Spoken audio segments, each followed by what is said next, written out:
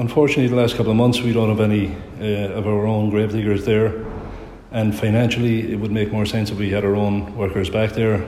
I think we're losing nearly $5,000 a month, which is unacceptable at a time when funding is tight. And over the last couple of years, myself and other councillors have always consistently put motions in about the upkeep of the old cemetery or the new cemetery to make it cleaner, or even the footpaths to be done, and we've always been told there's no money.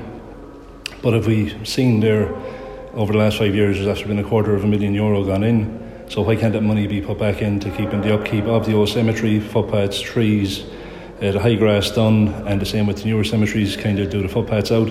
So the fact we're losing $5,000 a month, I think, is unacceptable in this day and age, especially when there's a lack of funding towards the cemeteries.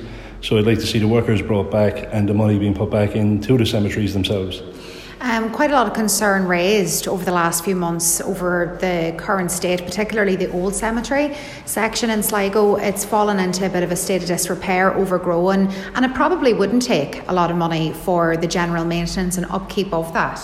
Well, when you see the money that's been brought in, you kind of have to ask yourself why the money hasn't been put into the cemetery the last couple of years. I'm a regular visitor to the old cemetery. You have to look, the trees are always kind of overgrown, or the bushes are all in together, so I think it's something that can be looked at and that the money can be put into the right areas of it. I think the tidy towns used to do a bit, or they might have some CE workers there, but the fact of the matter is I think somebody needs to be there full time, especially when you see the gate lodge in the cemetery as well. That could be something which could be used for the benefit of the cemetery, especially the older one, if you could get old records or something, just a historical piece for people there.